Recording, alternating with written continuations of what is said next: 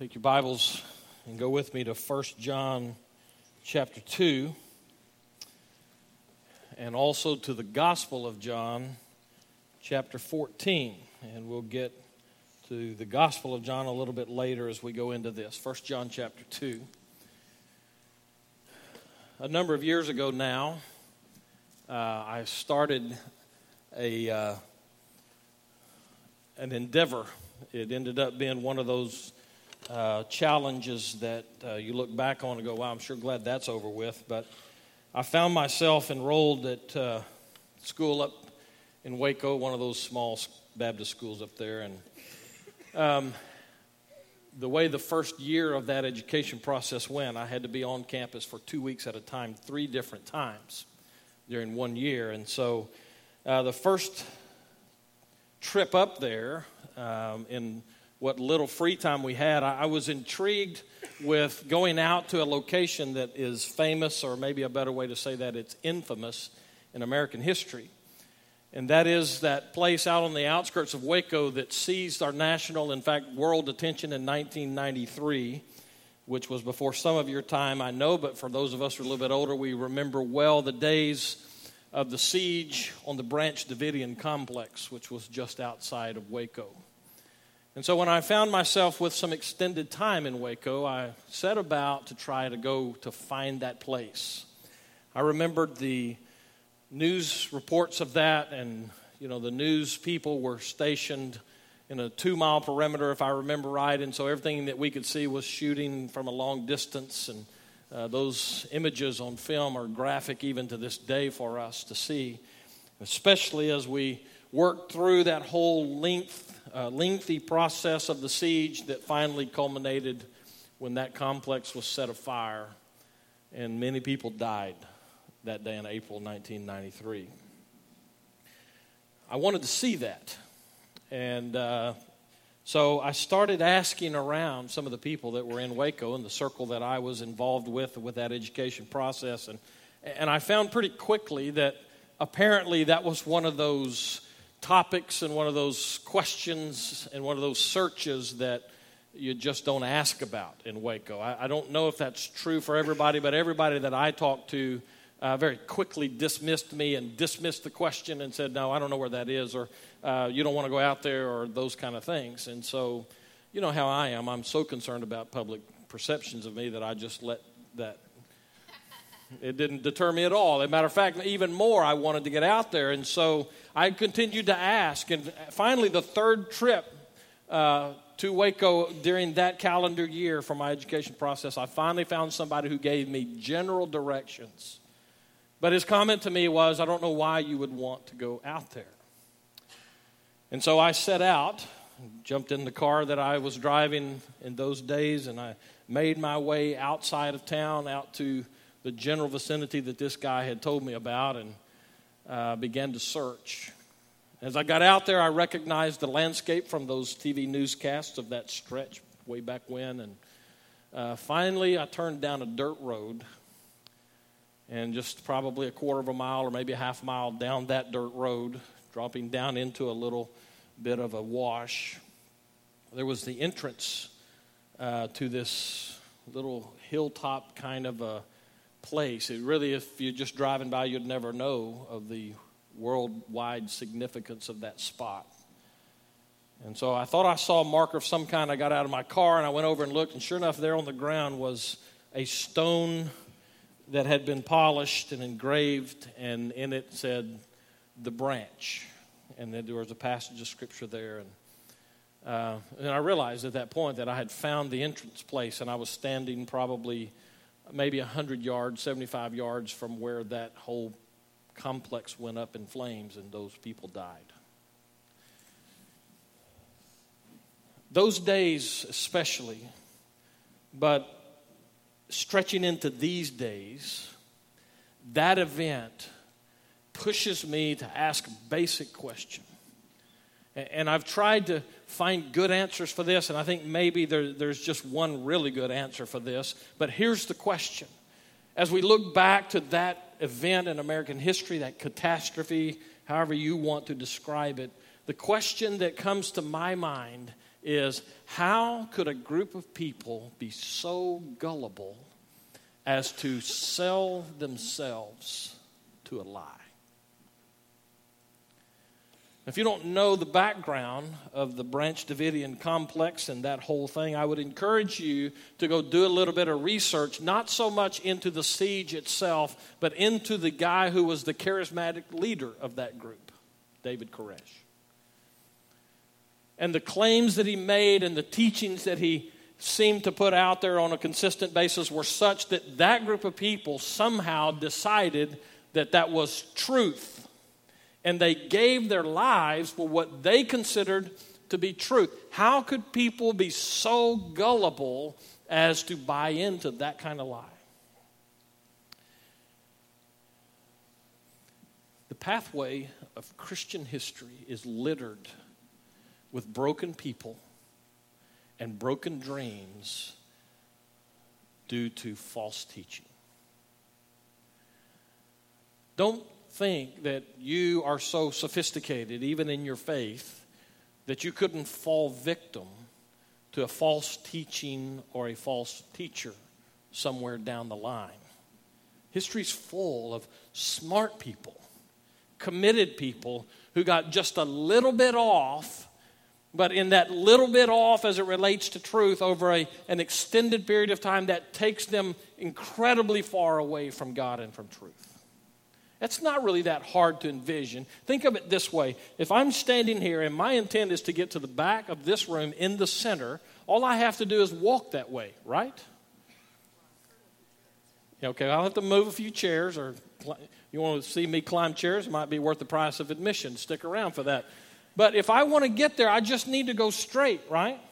But if at the very outset of that journey, I take one step to the left and turn my focus just a little bit, over that distance of time, I'm going to be a long ways from the center there. What if I extended that for 5 years worth of walking? You see, all it takes is one misstep when it comes to handling truth or recognizing truth, and better said as it relates to this, to recognizing false teaching. And before you know it, you're way out of where God would want you to be. That's not just true for us. That's been true in the Christian life from the early days. 1 John chapter 2 helps us to see that. As remember, I've begun into this process of looking at John's letter that we call 1 John, and I'm trying to do a couple of things. First of all, rather than a verse-by-verse walk through it, which is what I normally would want to do, I'm taking John's, I started to say taking his structure, but the problem is John doesn't have a lot of structure. He writes this book not like a writer, but like a fisherman. And he's kind of all over the map, and so he gives us 4 basic points of his writing. I write these things so that, and then he'll tell us why. But he throws those things in various places, and then his argument is kind of circular, and so he'll hit this one point, and he'll sustain it a little bit, and then he'll be on to another point and sustain that one, and he'll come back to his first one later on, and he's just kind of all over the map with that. And so what I want us to do is to look at his letter, first of all, by taking those key points and seeing what his arguments are to hold that point up. And part of that, we've started with actually the last of those points of purpose. It's in chapter 5, verse 13, I think it is, where he says, I write these things so that you may know that you have eternal life.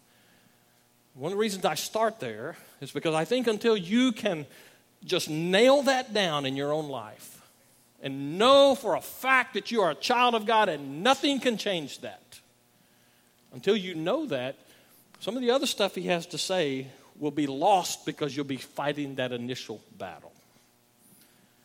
And so he says, I write so that you may know that you have eternal life, and he gives us this support for that. In 1 John chapter 2, he's giving us some of that support on how you can know that you belong to Jesus Christ. And we're going to come to that argument in just a moment, but I want us to hammer down for just a moment and let me establish in our thinking how easy it is for us to encounter false teaching.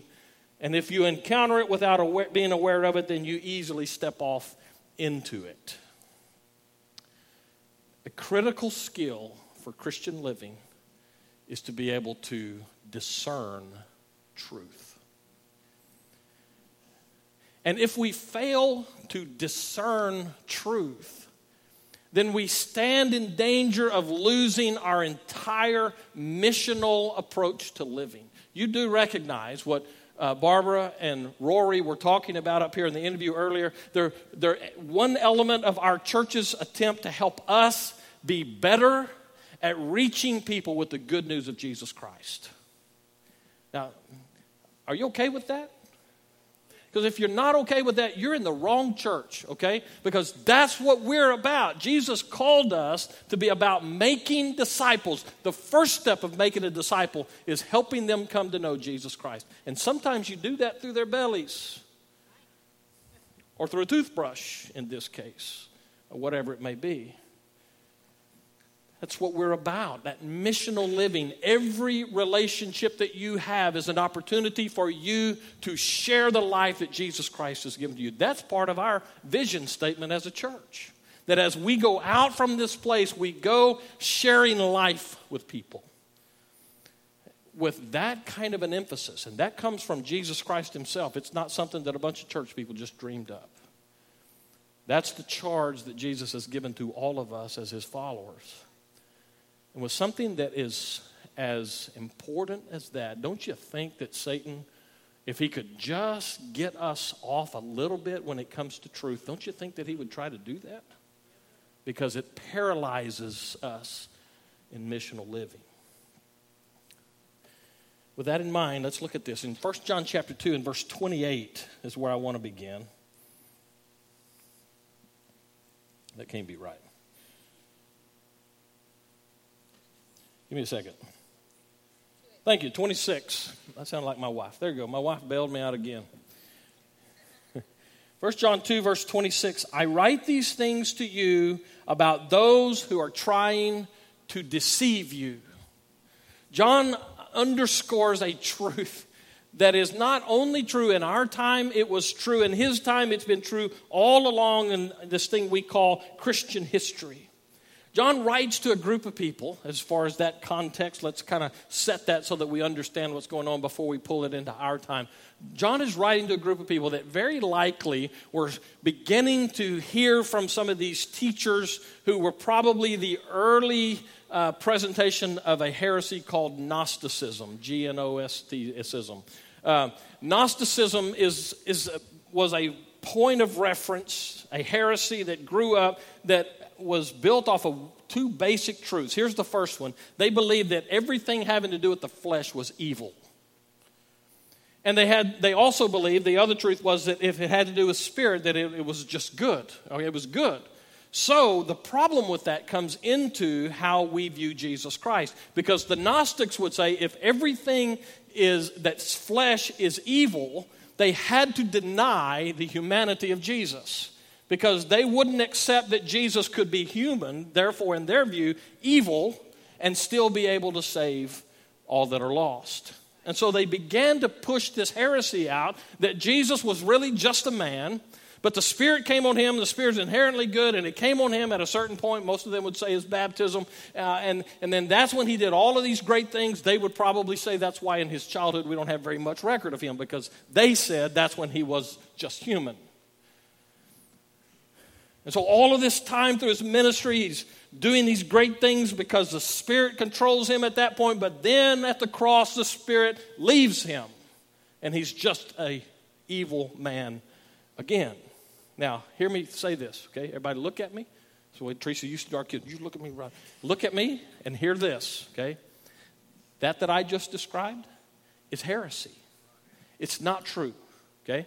Scripture tells us that Jesus was 100% man and yet 100% God. He was never, ever will be evil.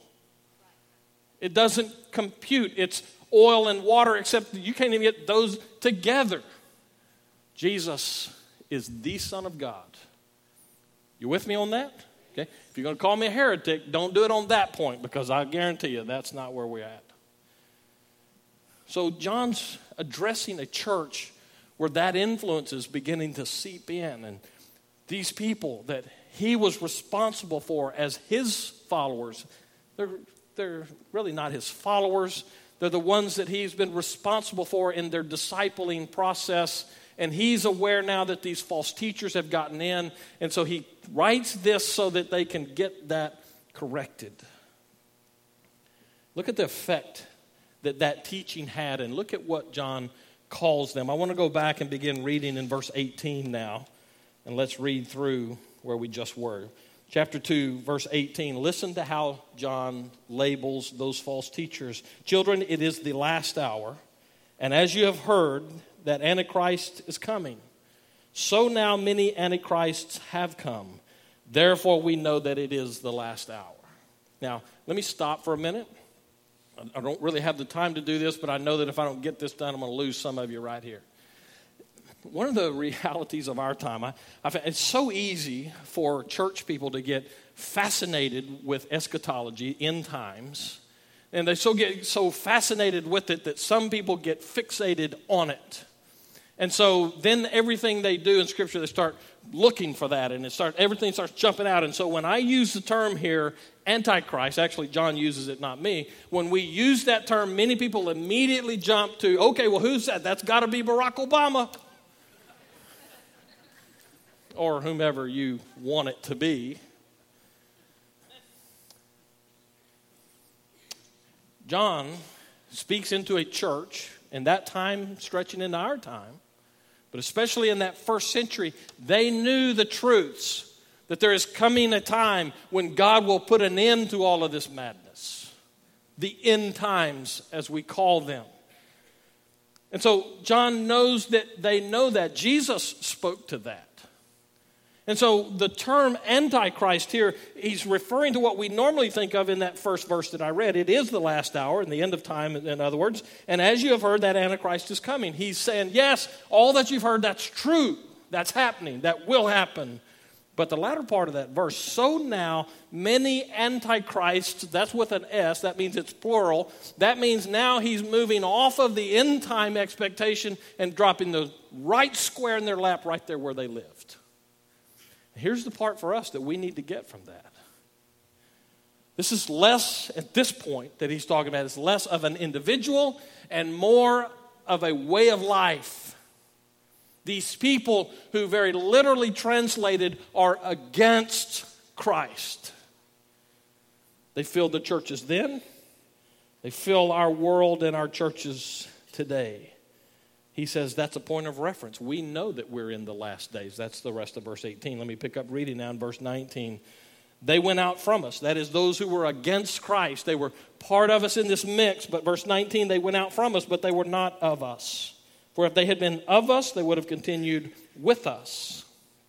But they went out, that it might become plain that they all are not of us. John says those people who have stepped out have proven that they're against Christ.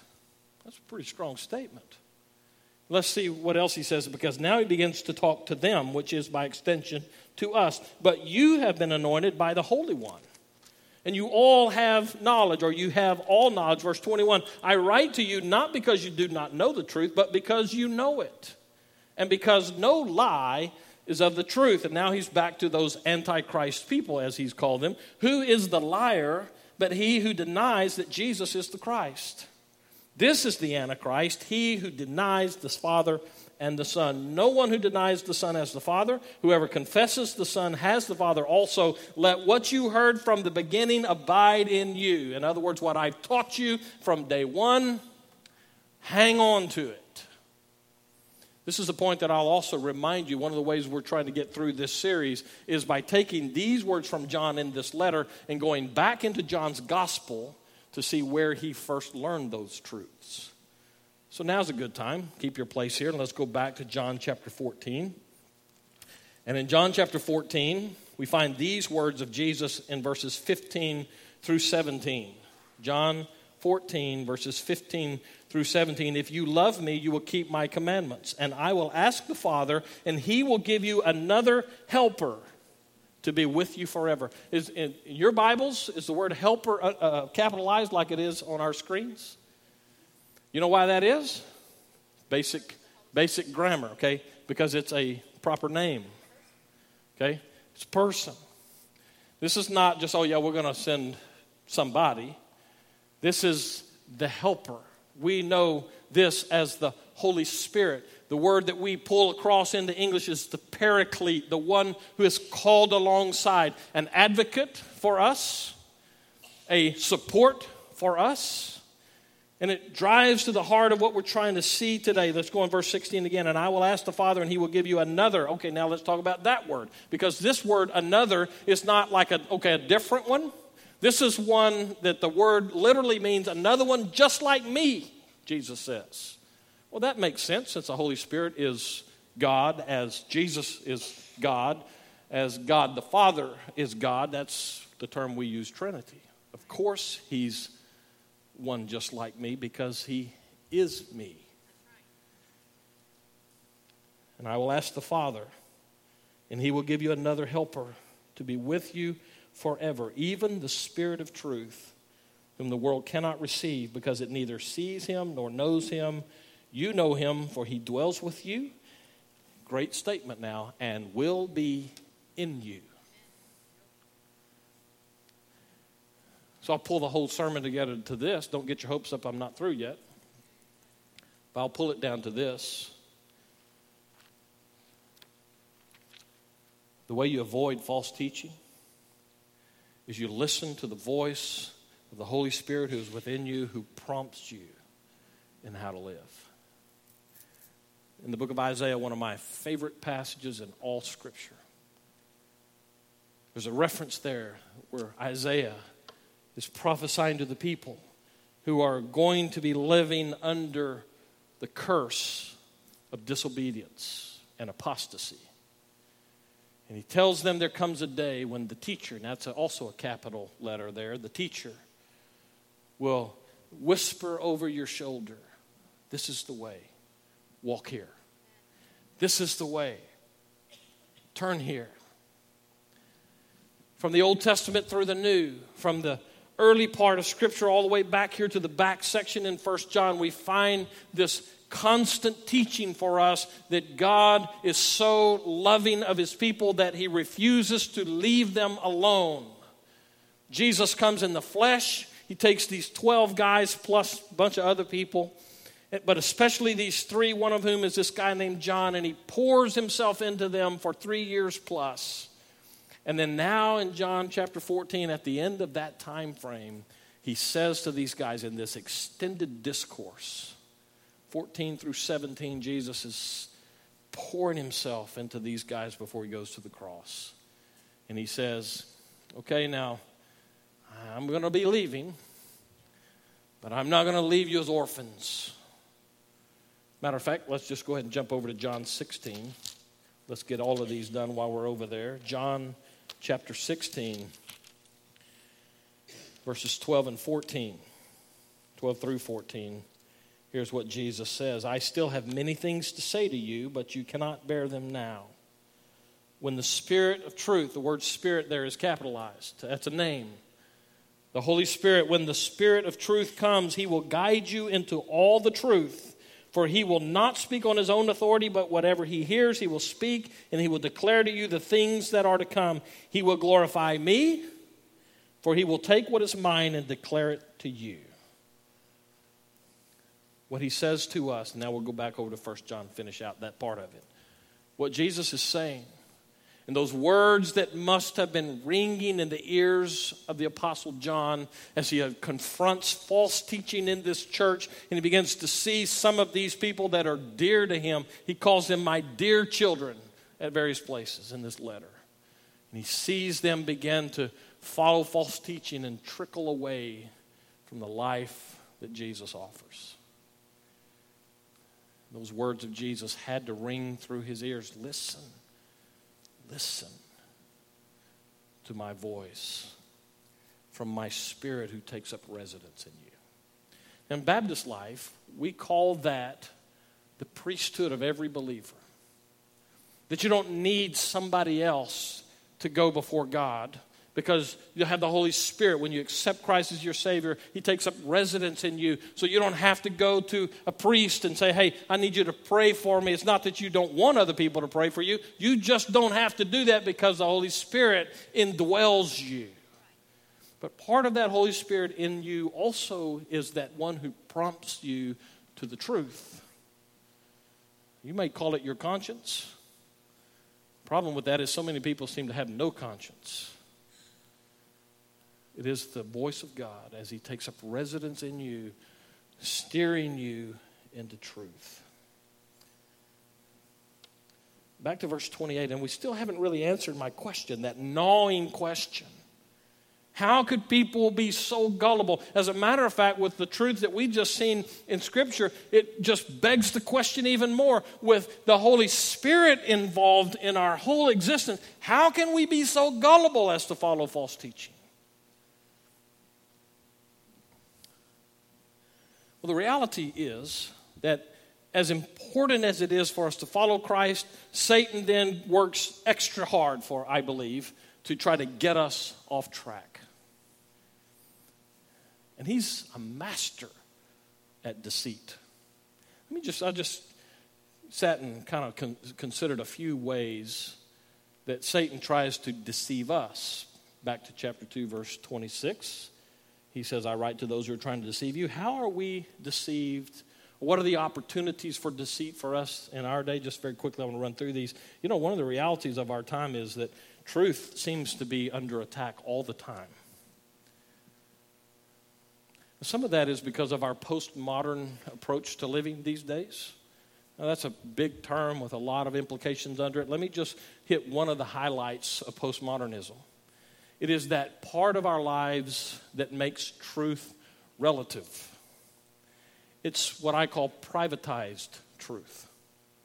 In other words, it works for me, so it's truth. But it may not work for you, so it doesn't have to be truth for you. Let me give you an example of that. I know of a guy, I know him very well, who as a teenager was involved in a lot of illegal stuff, especially tied to drug culture. And at one point in that discussion that happened because his mother, who was a preacher's wife, said to him, Mark, I know,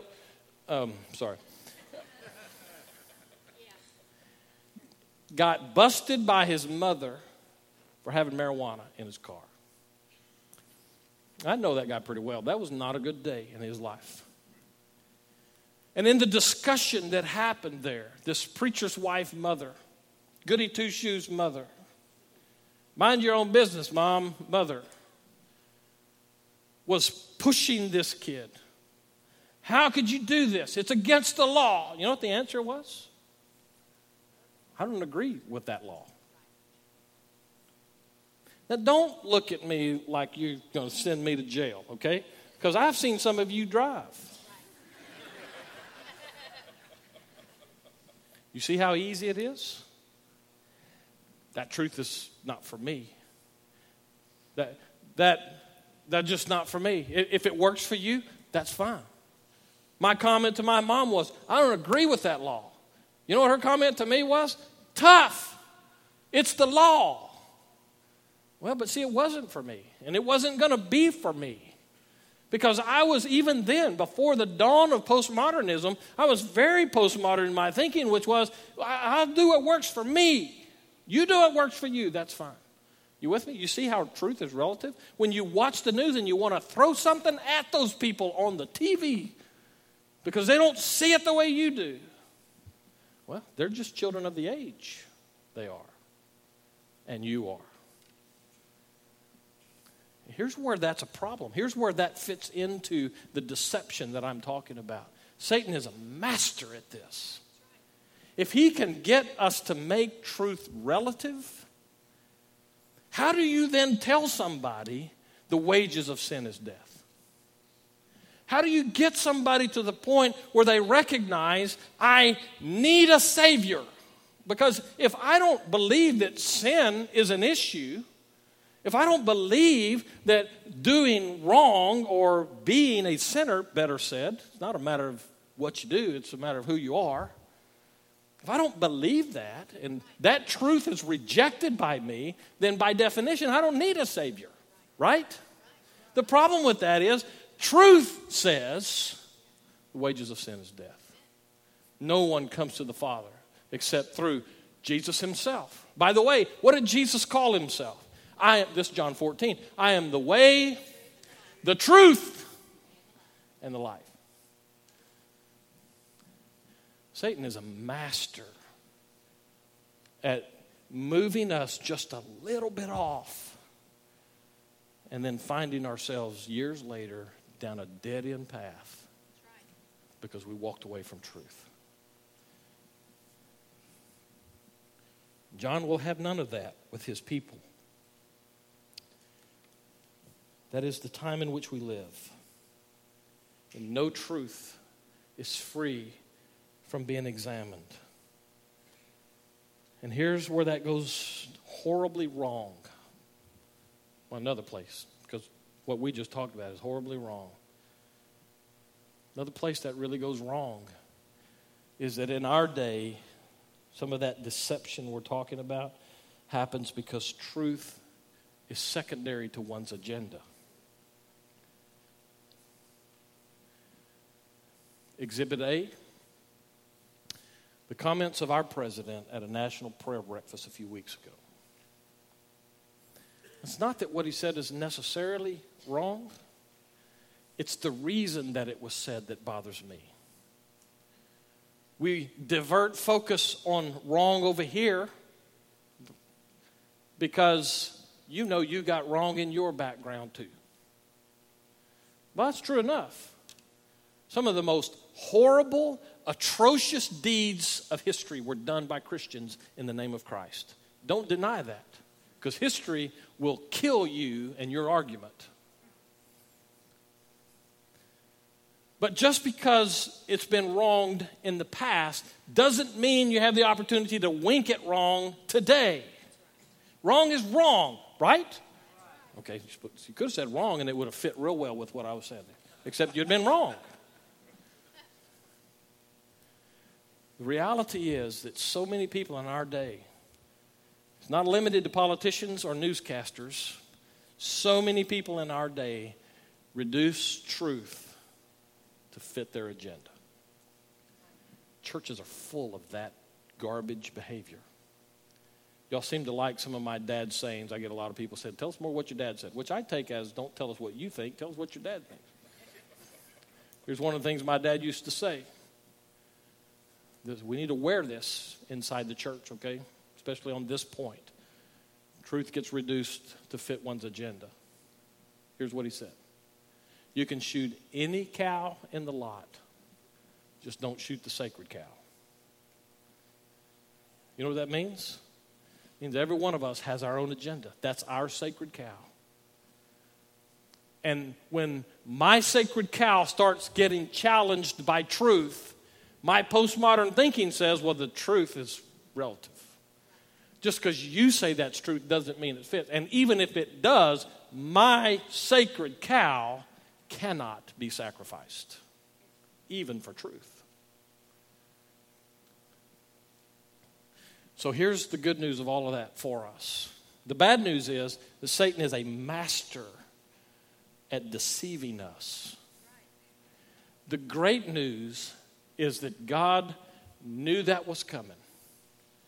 And through Jesus himself, his son, said to his disciples, which stretches to us, and John reminds that early church and he reminds us that that Holy Spirit that is the other one, just like Jesus Christ, has taken up residence in you.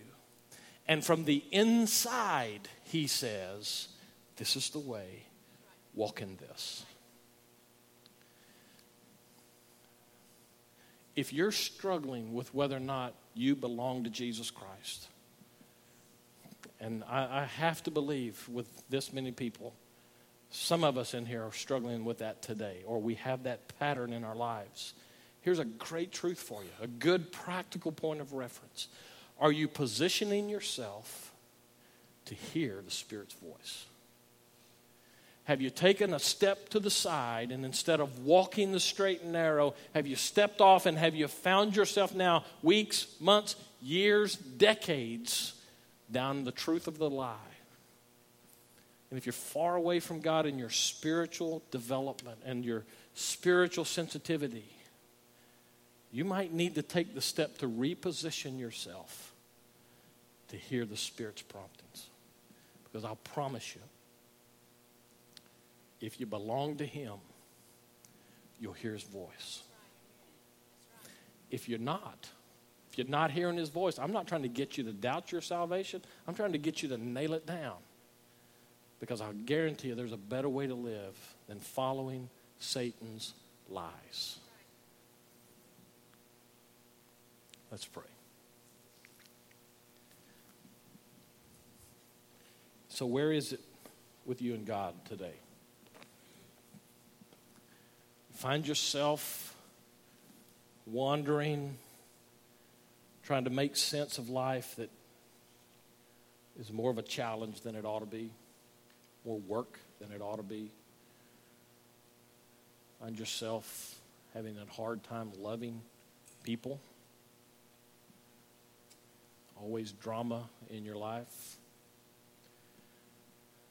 What might the Holy Spirit be saying to you even now? As He whispers,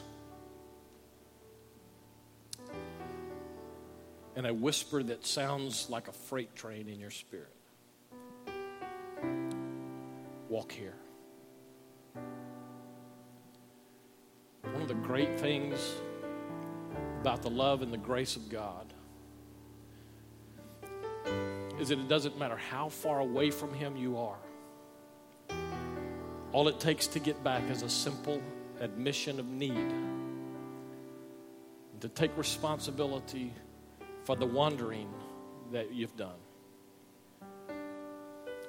And just like that, God says, now we're back together walking the way we should. So how is it with you today? Father, we ask that you would work in hearts, change lives, give us sensitive spirits. Have your way with us is our prayer in Jesus' name. Amen.